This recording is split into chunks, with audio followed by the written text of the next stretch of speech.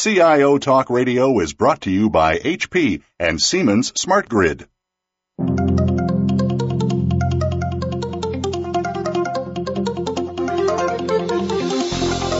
Welcome to CIO Talk Radio with your host, Sanjog Aul. All comments, views, and opinions expressed on this show are strictly those of the host, guests, and callers.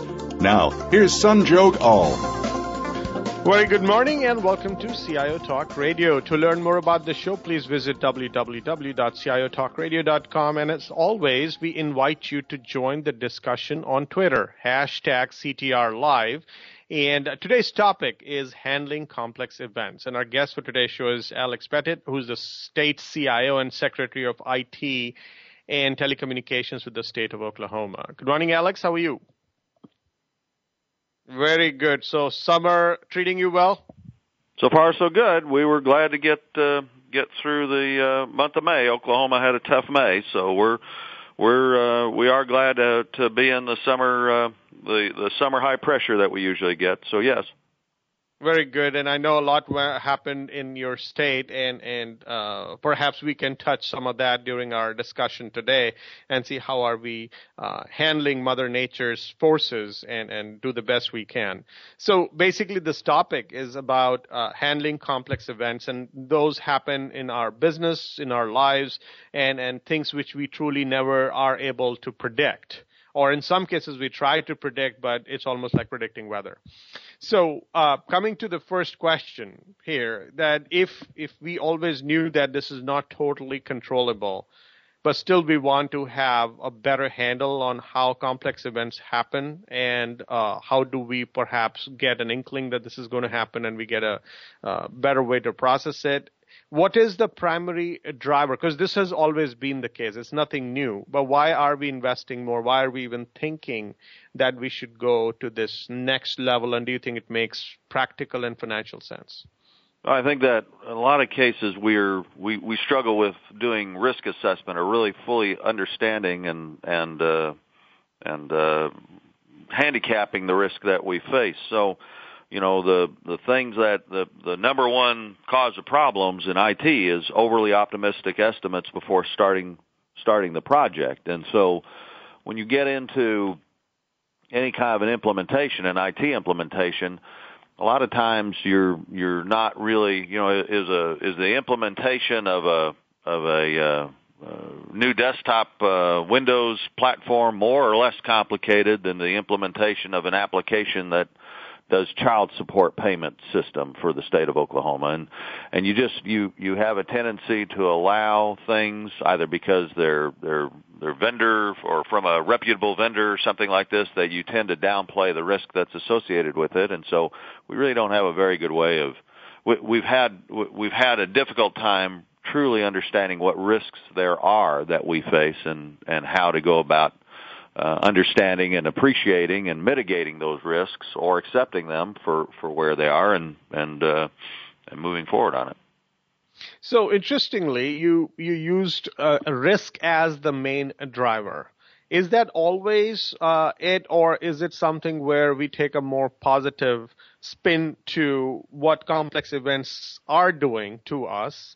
And if we could get a better handle, we get, we are ahead of it in some form or fashion. It could give us a competitive advantage. I know government doesn't really, look into competitive advantage, but frankly, the citizens' satisfaction and how you handle natural disaster and many other things. Not everything has to be a risk, or not everything has to be looked at it from a risk standpoint, because otherwise cost justification becomes tough because you're almost selling insurance. Well, yes, and in government in particular, it's really about the efficient use of resources.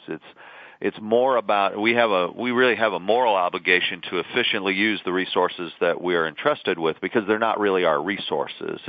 It's not quite like the private sector. So to a great degree, that is our most important charge, is to make sure that through collaboration and innovation we most effectively use the resources we're given. I do agree that in the private sector, there's certainly a statement or a view to it that, you know, you want to be agile and you want to take advantage of things, first mover advantage. You want to get, you know, if you're into Rogers' diffusion of innovation, you know, you want to get those early adopters and you want to get that going and what have you.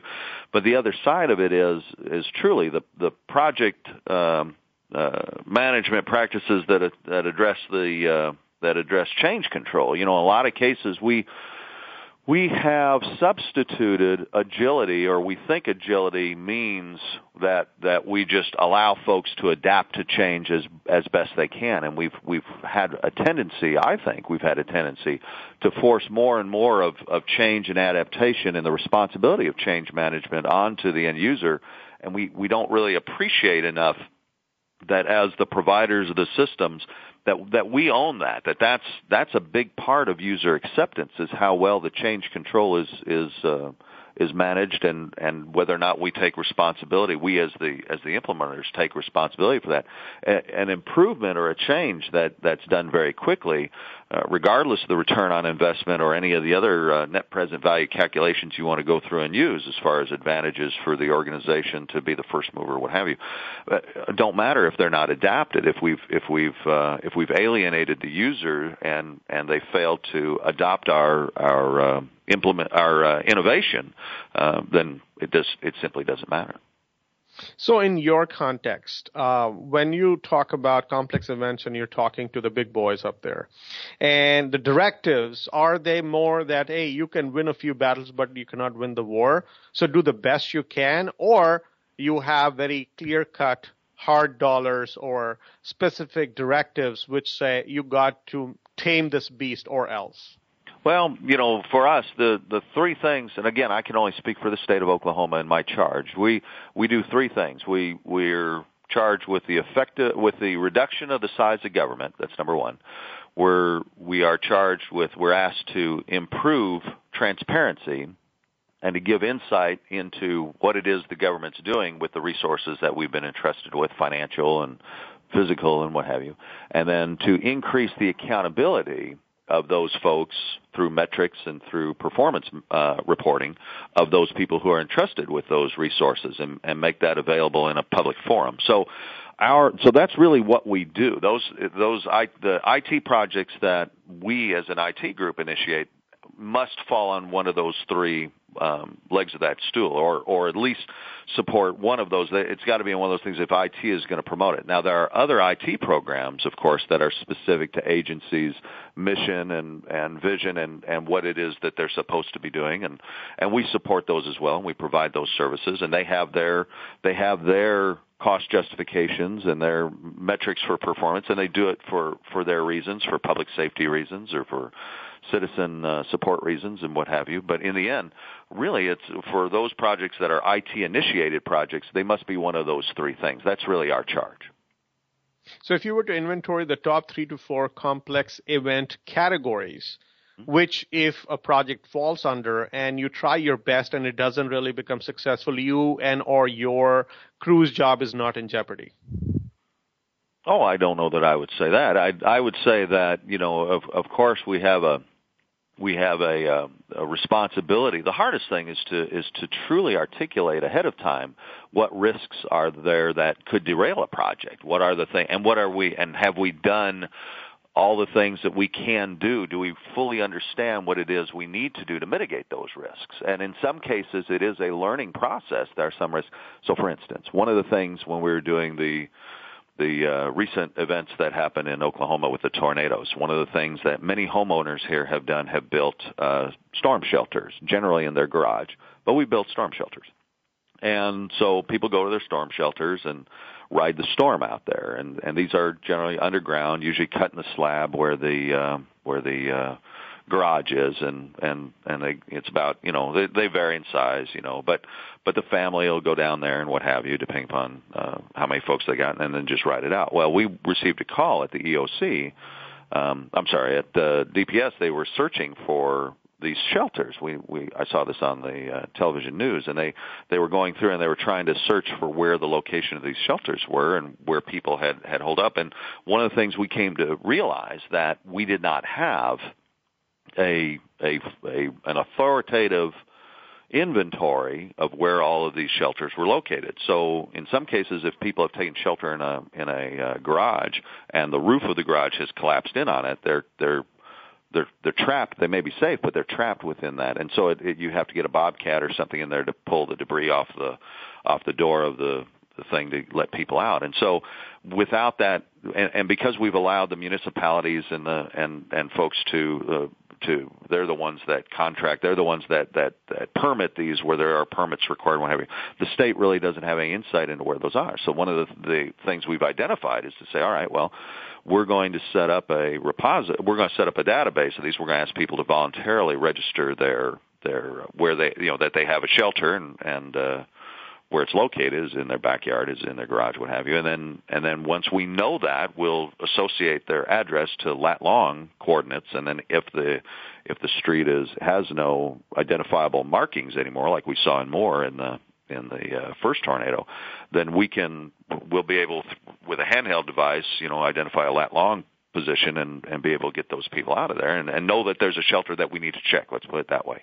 And so, those are the kinds of things. So when you talk about mitigating risk, in a lot of cases, we don't really know what risks we face, and until we're faced with them, it is very difficult in foresight to know what it is that we need to mitigate the risks that we face. But it is our obligation to do absolutely the best that we can. You very rightly said that we definitely cannot plan for all possible flavors of risks and or events that could happen.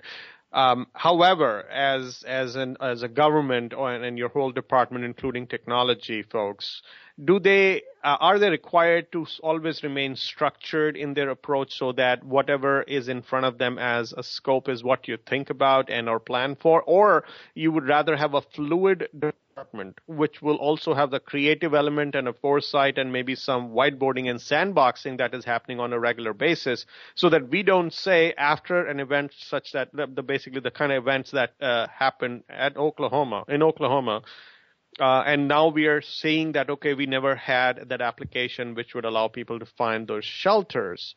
Do you think we now are waking up, or we will again, perhaps, God forbid, if something else happens, we will learn then, and then we try to say we will be ready for the next mishap? But hold your thought. Let's explore this area and see how organizations and basically government departments, etc., are structuring themselves to be able to effectively handle these situations going forward. Please stay tuned.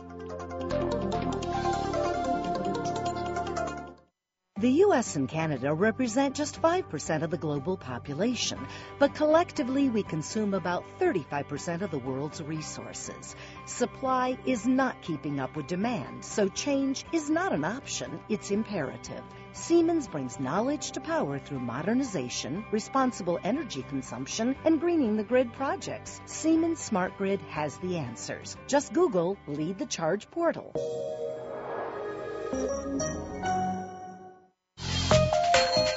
HP is proud to sponsor this program. Tap into our expertise, innovation, and services to bring your most important workloads to the cloud.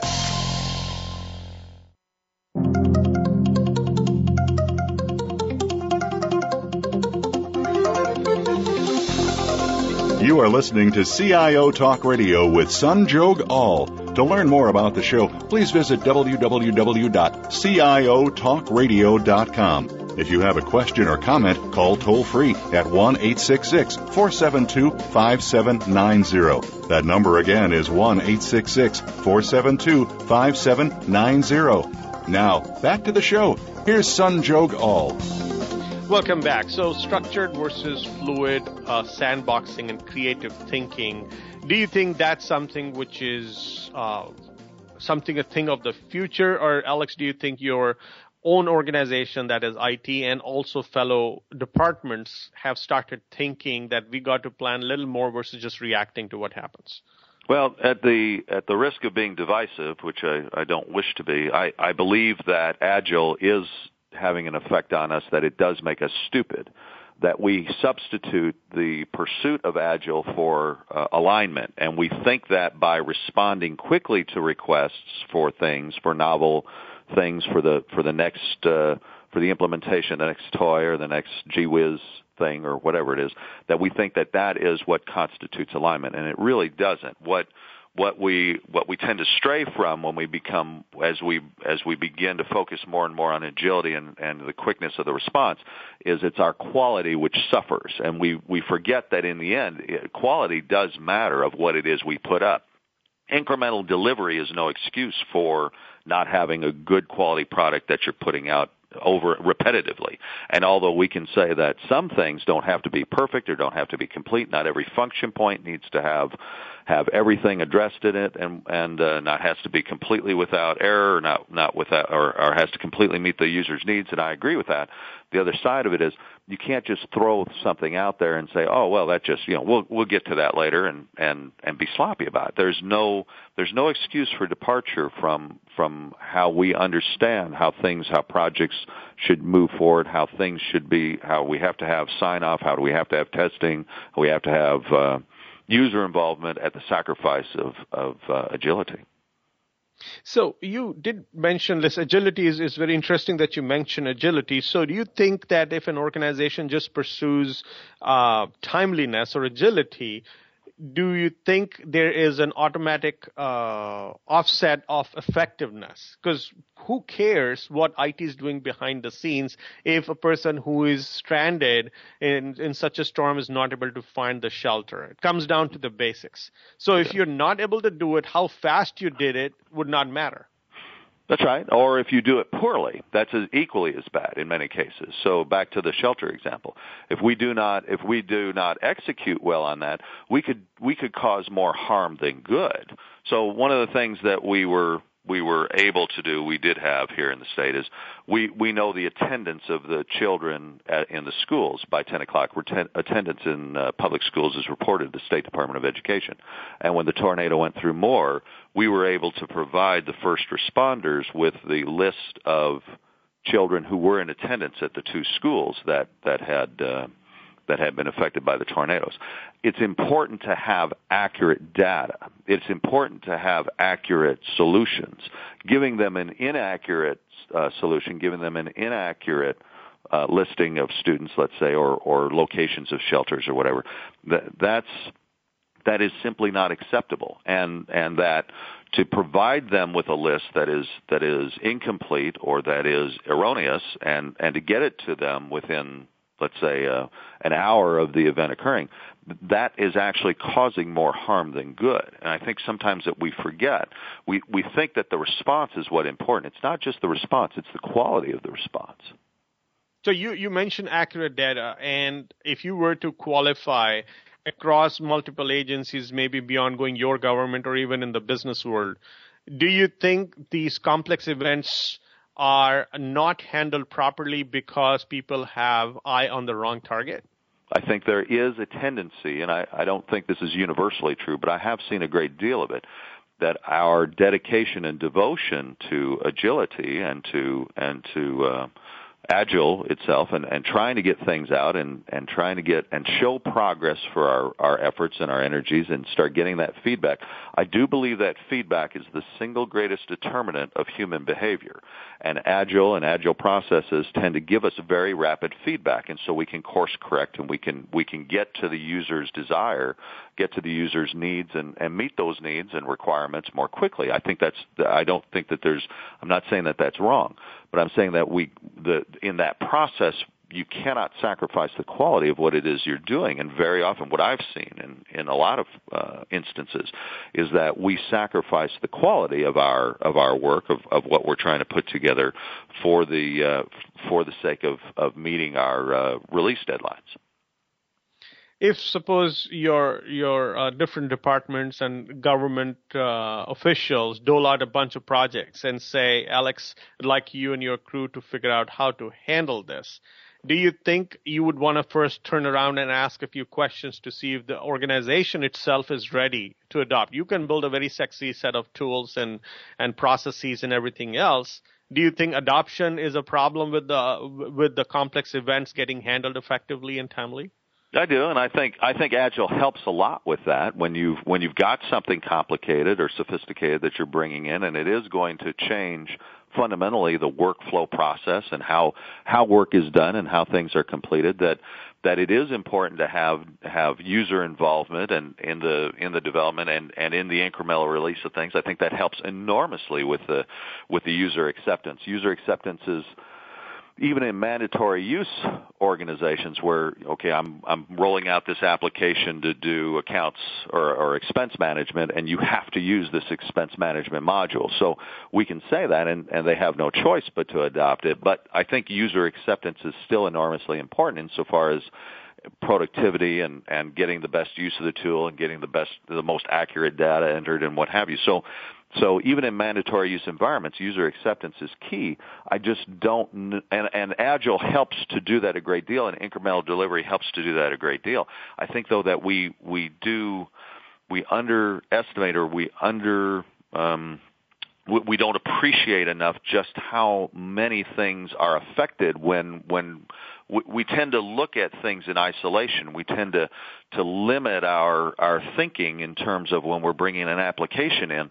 We're thinking about it in terms of just this very narrowly defined business process that we're improving, and we don't look at it in the context of the entire organization, the entire, if you will, enterprise that it's a part of, and we don't appreciate or even anticipate how this change is going to affect overall the structure, the architecture, whatever word you want to use of the organization itself. Now, let's compare any handling of complex events like an orchestra. Mm-hmm. And if everybody has to be super coordinated and automatically are expected to change their DNA from someone who is an order taker and or follows just set of instructions to be ready with a split second to move the ball to the next person. That's way too much to ask from people just because you have a business initiative. So what is the journey like? You cannot change people overnight. You cannot change the way their interdependence overnight. You cannot change the overall team dynamics overnight. Well, that's true, and I think, though, that you can show them what you're really talking about is improvisation within an orchestra, right? We're asking people to adapt to changes or changes to things within the construct of an orchestra. So they have their sheet music, and they have to follow the conductor, and they need to do certain things in order to make music that you can listen to, and for it to make sense. However, we're not automatons, and even within things like I used to be a musician many years ago. So within jazz, there are still rules to improvisation within jazz. You simply don't get up there and start blowing notes randomly.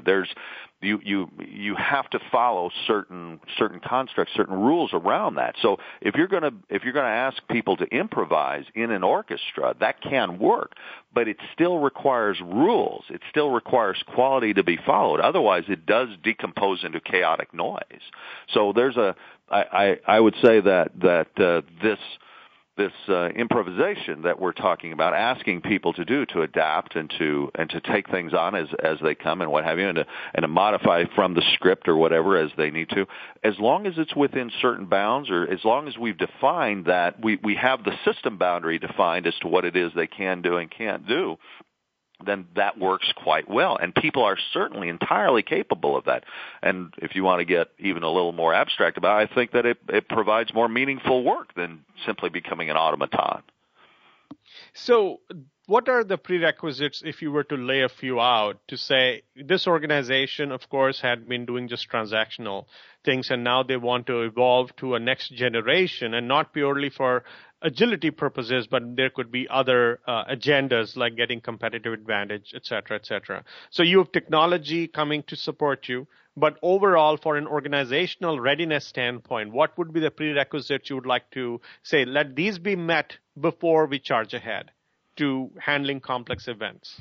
Well, I think one of the biggest things that I've seen is a lot of project managers, and I'm speaking from my own experience. I don't know if this is universally true. I've never seen any studies around it or whatever, but I do believe that management practices tend to conceal problems from management and from clients and from whatever. So as we're walking and rolling along, and we come across a problem in a project, we come across something that's giving us, we have a tendency to try to minimize what the impact is, or we try to deal with it ourselves internally or within the IT group, and we don't tend to communicate to the rest of the organization or to other folks what it is what's the problem, what's the impact. We'd rather we have a tendency as a discipline, we would rather fix the problem than notify people that there is a problem and take the time to explain what it is and to have them so they fully understand what the problem that we're facing is. And we view that as a waste of time very often. We think that time communicating could be better spent working on and addressing whatever the problem is. I think that's the single greatest, I don't know what to call it here, but tendency or flaw or whatever it is in project management and implementation is our desire that we do not want to communicate. We do not communicate problems, and that we try to, and I don't think it's necessarily that they cover them up or whatever, but we do conceal the problems that we have and just focus our time and effort on mitigating them or addressing them, and not enough time on communicating and being open about and transparent about, okay, this is a problem we've run into. These are the things we're going to try to do about it. This is where we're at on it. We have a tendency to believe that management doesn't want to hear about it and our customer doesn't care, and that's not really the case. I think that we need to be more collaborative in how we approach these things. I think that's one of the problems that we've faced in IT is our reluctance to collaborate with our partners, with our management, with our customers, with other folks. I think that's a real handicap to our discipline.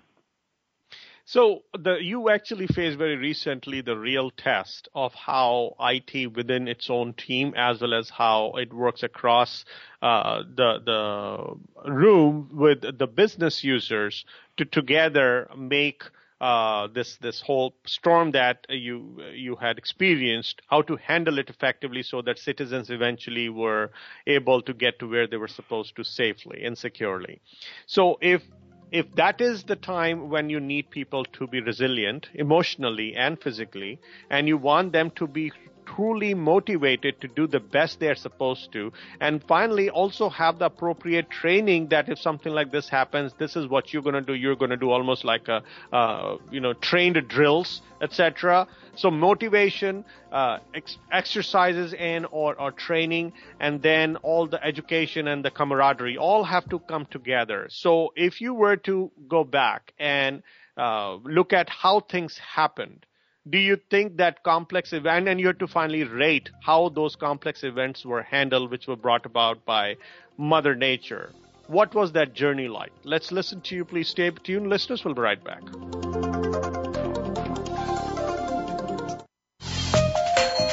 HP is proud to sponsor this program. Tap into our expertise, innovation, and services to bring your most important workloads to the cloud.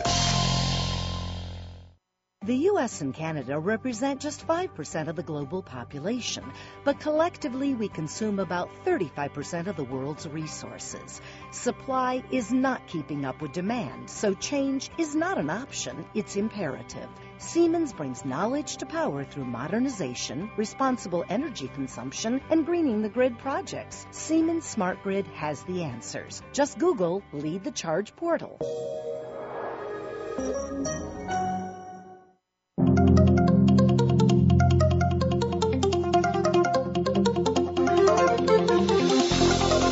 You are listening to CIO Talk Radio with Sanjog Aul. To learn more about the show, please visit www.ciotalkradio.com. If you have a question or comment, call toll-free at 1-866-472-5790. That number again is 1-866-472-5790. Now, back to the show. Here's Sanjog Aul.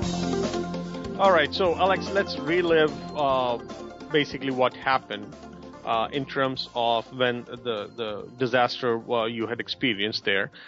The different teams, they had to come together. They had to show the emotional resilience and intelligence, and then they had to have some sort of training beforehand if something like this happened, how each person is going to perform when they are also worried about their families and other near and dear ones. How did they all come together and basically helped handle this problem, not necessarily solve in this case? And where do you think the lessons were learned, which could be done better next time?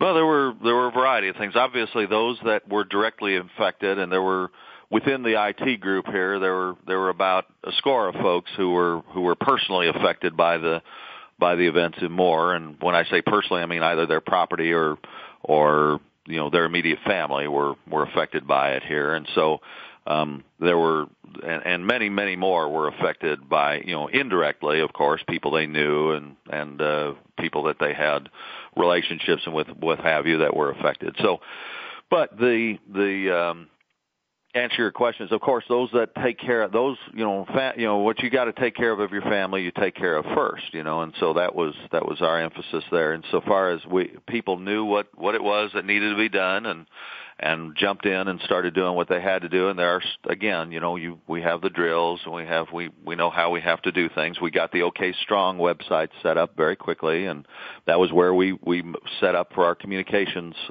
portal so that people could come in, and you saw that evolve over time as we identified things that we could use or what we could help with. One of the things that became apparent to us early on was that we had a lot of bottled water that was donated, but we didn't have hand sanitizers, so we needed hand sanitizer, and there were none to be found.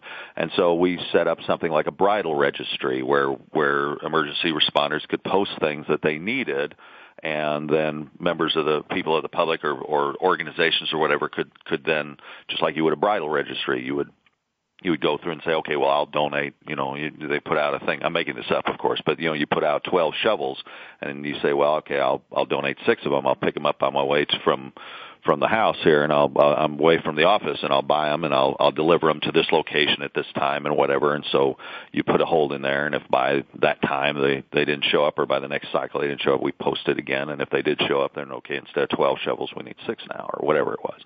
So doing it as a bridal, and I know bridal registry probably isn't the right way to describe it, but that was what came to my mind as we were talking about this in the cabinet. Governor Fallon had called an emergency cabinet meeting right after the event. I got the opportunity to listen to some of my fellow cabinet members and hear what problems they were running into, challenges they were faced with, and things that they were needing. And that gave me the opportunity to understand what it was the needs were, and then I could direct or focus resources on addressing those things. It was through that, and then even with the following the cabinet meeting that we had the day or two after the first cabinet meeting, that we went through and talked about the recovery and how how folks were going to have a couple of weeks to go through the debris that was in their yard. And one of the comments was, the debris that's in your yard isn't your debris. It's your neighbor's debris. Your debris is scattered a mile away or whatever. So how are you going to know? How are we going to bring people back in touch with? So using a Pinterest solution model, we were able to, so if you find something in your yard that looks like it would be of importance to somebody else, take a picture of it, and you can put it on the website, and somebody else can go out and look, and then if it's theirs, if it's a picture or something, they can go and they know who to contact and how to get their property back or whatever. So those kinds of things were things that evolved out of the communication, the collaboration. I think the most important thing that I can say as far as how that journey went specifically was, it is so important to have collaboration, to be able to listen and to be open to and to understand what the needs are and what the challenges are. And as you do that, you're able. There's some things that are routine that that they're obvious. Providing the listing for the students that were in those schools, that was obvious. Other things like providing the Pinterest model for the debris thing or the Pet Connect or what have you, those things were not as they weren't as apparent to us right away, but we were able to very quickly identify that need, articulate the requirements, bring an application up in an agile development, and get it operational to service that need. And those were very important to do. in the end, though, it really comes down to how well your leadership and how important your leadership vests in collaboration. And Governor Fallon has put an enormous amount of importance, ascribed an enormous amount of value to the collaboration of her cabinet, and that's really been a hallmark of her leadership, and that I think more than any other single thing is what enabled what provided the opportunity for us to support the way that we did, and for all the agencies to respond as well as they did to the emergency. So let's draw a parallel with an airline. So suppose an airline has, of course, a bunch of different planes flying around the country or internationally, and such disasters or other natural things happen, natural events happen, which make them reroute planes and do other things. And what they have been doing is they have been using these complex event processing tools, which would allow them to map that these are the things that are happening, and if everything is smooth, then this is the process. But if there are any hiccups, then these are the different parameters you will consider, and based on that, you will automatically reroute the plane from here, and here, versus banking on a human brain.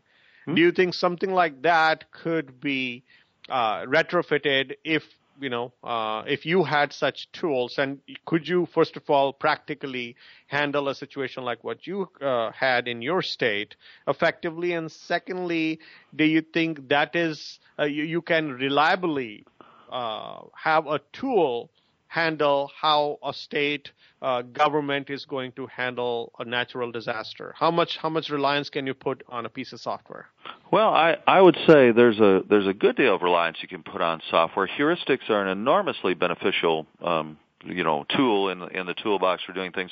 The problem is in the more unstructured events that you have, the less valuable heuristics are going to be to you. So many years ago, I worked for SC Johnson Wax, and they were working on a software solution to automate the mold changes for the caps. So I was a part of the group that was doing the management of the cap production for Off and Raid and Favor and Glory and Glade and Pledge and all of that. And so you would think that in an MRP system you could forecast things like mold changes, and you could automate a lot of that. So you could automate the work tickets based upon the demands that were coming in from the product managers, that they were going to run 1,000 cases of Pledge, and so you knew you needed 200,000 pledge caps and, of yellow color and whatever by the state to run it to support that. Well, that was fine. But the problem became, or the issue became, we had demand that we did not always anticipate. Sometimes a store would run a sale on Pledge without our knowing it, and we would find out after the fact, or they would give us very little notice that they were going to run, as their loss leader to bring people in, they were going to run Pledge as a discounted, item. And so we would find out, oh gosh, we're going to need to run a quick thing of Pledge here so that we can support their distribution of it. I mean, we wanted to be good partners with them. Well, sometimes those things didn't come in till very late, and you would hear about it, or you would understand that there was the possibility that this was going to happen, and they say, it's a pretty good possibility this is going to happen, so we're going to need that. Well, Pledge caps only ran on one of two presses at that time. So if I knew that there might pop up this demand for 200,000 Pledge caps, then I knew that I wouldn't schedule. I would leave that press open. There were 20 presses that were available. I would leave that press open in anticipation of this short order coming in. And sometimes it would happen. Sometimes I'd be right, and sometimes I'd be wrong. But it was more important to be right than wrong, because I had to make that. I had to be able to meet that. We didn't want to stock out a Pledge. That was our bread and butter. That was one of our bread and butter products at Johnson Wax. So I knew that, and I understood that, and I understood what the mission was. I understood that stocking out of Pledge had a higher cost to the organization. And I know you can program this in heuristics, but until or unless you really, I'm not sure you can program with artificial intelligence and decision models and things like that. If you can truly program in what is the vision? What is it that we're really trying to do here? And do you understand what it is we're trying to do? So in the event, the tornado we had, ultimately what we were trying to do is mitigate the human suffering, right? That's what we were doing. We were dealing with human suffering on a very real level. And so what was it that we could do to take care of those things? What are the things that are going to be important to people? Pets, mementos, where to get help, those were how to communicate, posting messages and expressing support and what have you. And so when we started to get into this, we knew what the goal was. It was very clear what the goal was that we were trying to accomplish. And then we knew what actions and why we were doing things, and not only why we were doing things, but what else we could or should do in support of that goal. And so when you and I'm not sure that through heuristics you can do that. You can do that in normal situations, in operational situations. It's not clear to me that in extraordinary situations, I think as a discipline in IT, we sometimes forget, we lose why it is we do things. When Governor Fallon, so I was appointed by Governor Henry, I was reappointed by Governor Fallon. When Governor Fallon came in and reappointed, an entirely new cabinet and many new agency directors and so on, not a single requirement of a single project that was going on, that was happening, an IT project changed. None of our requirements changed. And it's because we've so focused on the out-of-context deliverable of what it is we're doing, of supporting that business process, that and Governor Henry was a moderate Democrat and Governor Fallon is a conservative Republican. So it was a significant change in leadership and in all of her appointees. And yet all of the application deliverables none of the application deliverables changed of any in-flight projects, of any projects that were being teed up. Nothing changed. And it's because we've lost the linkage very often. I think we're a discipline of reductionism, and we have lost the connection between what we're doing and why it matters. So why it matters is over the top, and we call that enterprise architecture, and we call that all kinds of alignment. It goes by a lot of different terms at a high level. But we've lost that connection between what we're doing in an out-of-context sense, in a narrowly defined sense of what it is we're delivering on this application development or implementation or whatever it is, and overall what the goal and the mission is. Because the mission changed significantly from one administration to the other, and yet what our activities were, what our requirements were, what we were working towards did not change. And that delay, I think, is really emblematic of that we really don't always have that linkage between what's the vision and what we're doing. And so I'm not sure that heuristics can help us with that. I think that they can't. I don't know that I think if anything, they may inhibit us from being able to make that change, of being that agile, if you'd like. Let's take a quick break, listeners. When we come back, Alex, the fact we are talking about the different variety of events, and we can totally turn blue trying to envision every type of complex event that can happen and try to prepare for it. So how would you prioritize that these are the 10 that we should work towards, and then the rest we will have to see what else, or what different flavors we see happening, and then we will take care of them later, so that we are not investing way too much in anticipation of some things which may be looking very remote, like remote possibilities. So let's explore this when we come back. Please stay tuned. The U.S. and Canada represent just 5% of the global population, but collectively we consume about 35% of the world's resources. Supply is not keeping up with demand, so change is not an option, it's imperative. Siemens brings knowledge to power through modernization, responsible energy consumption, and greening the grid projects. Siemens Smart Grid has the answers. Just Google Lead the Charge portal.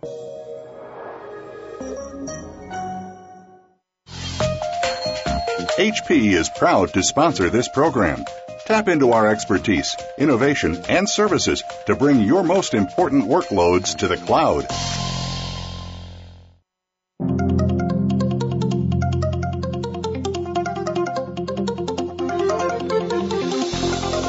You are listening to CIO Talk Radio with Sanjog Aul. To learn more about the show, please visit www.ciotalkradio.com. If you have a question or comment, call toll-free at 1-866-472-5790. That number again is 1-866-472-5790. Now, back to the show. Here's Sanjog Aul.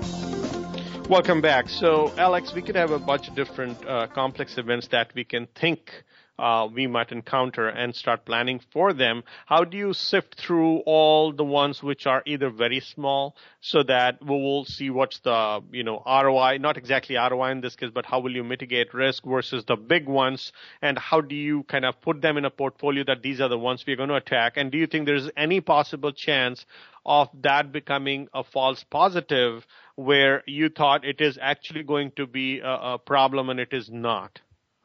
Well, and you work towards it.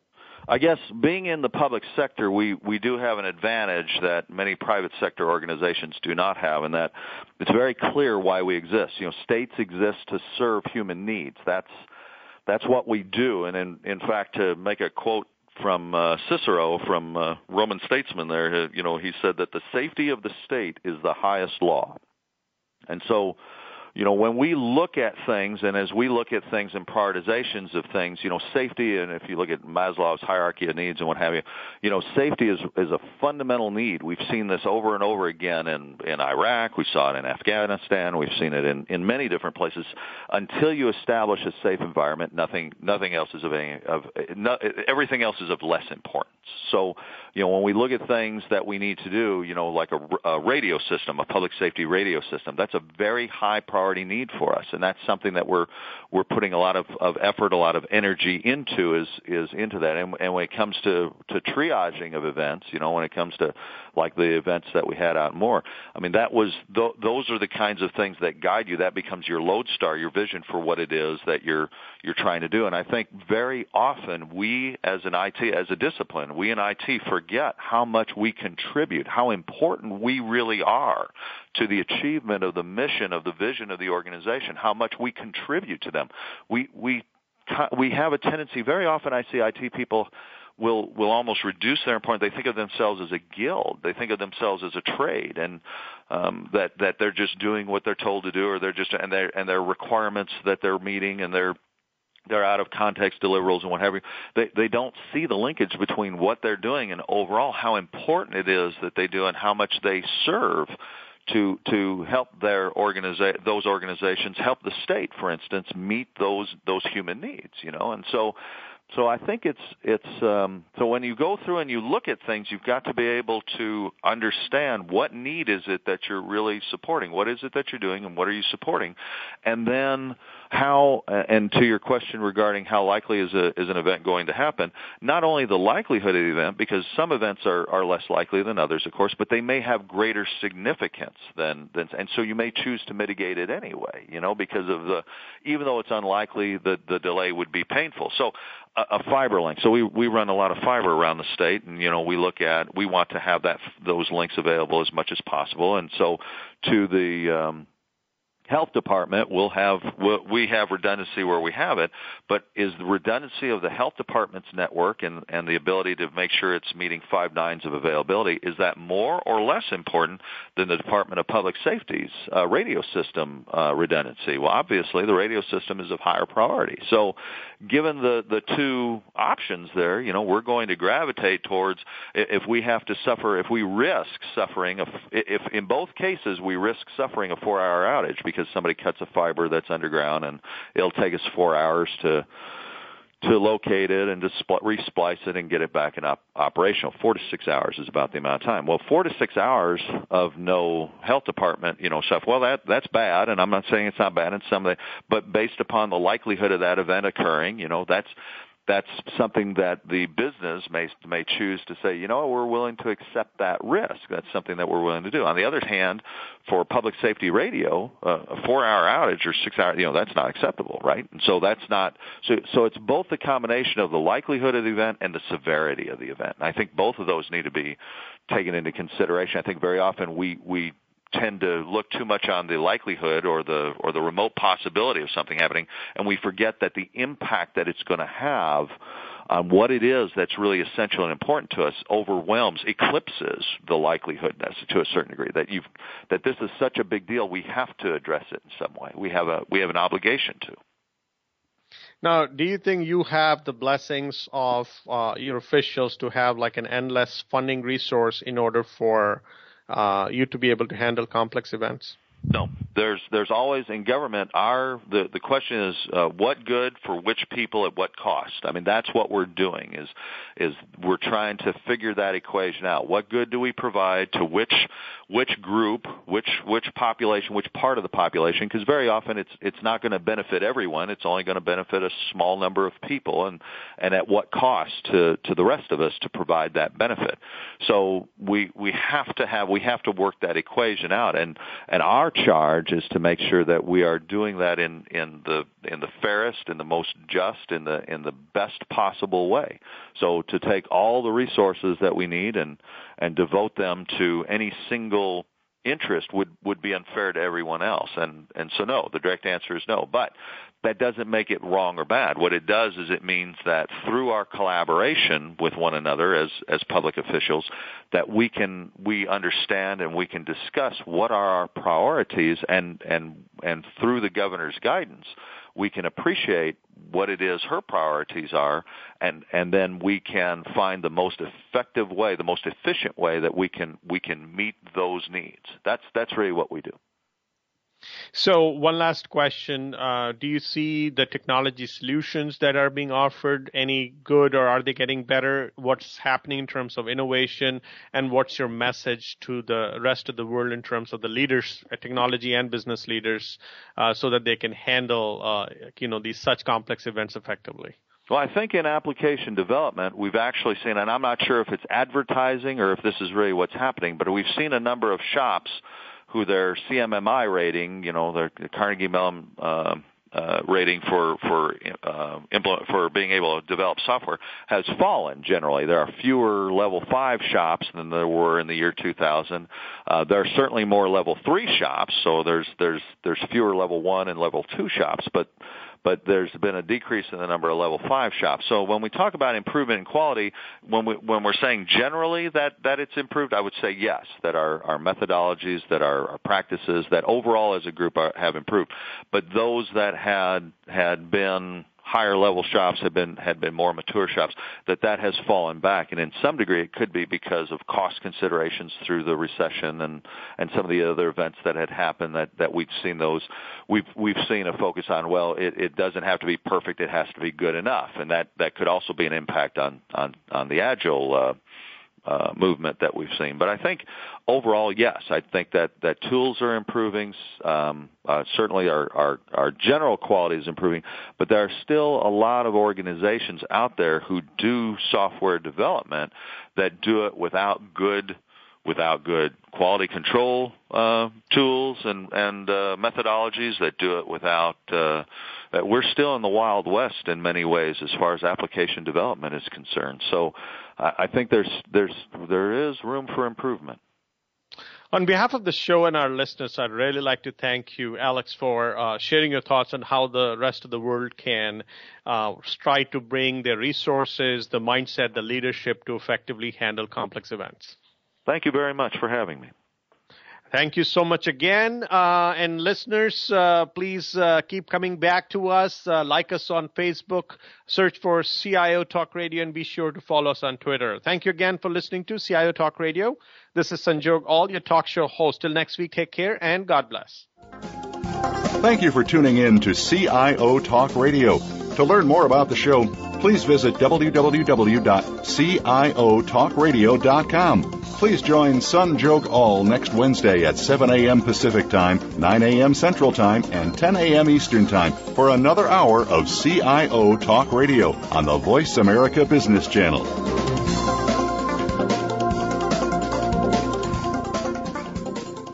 CIO Talk Radio is brought to you by HP and Siemens Smart Grid.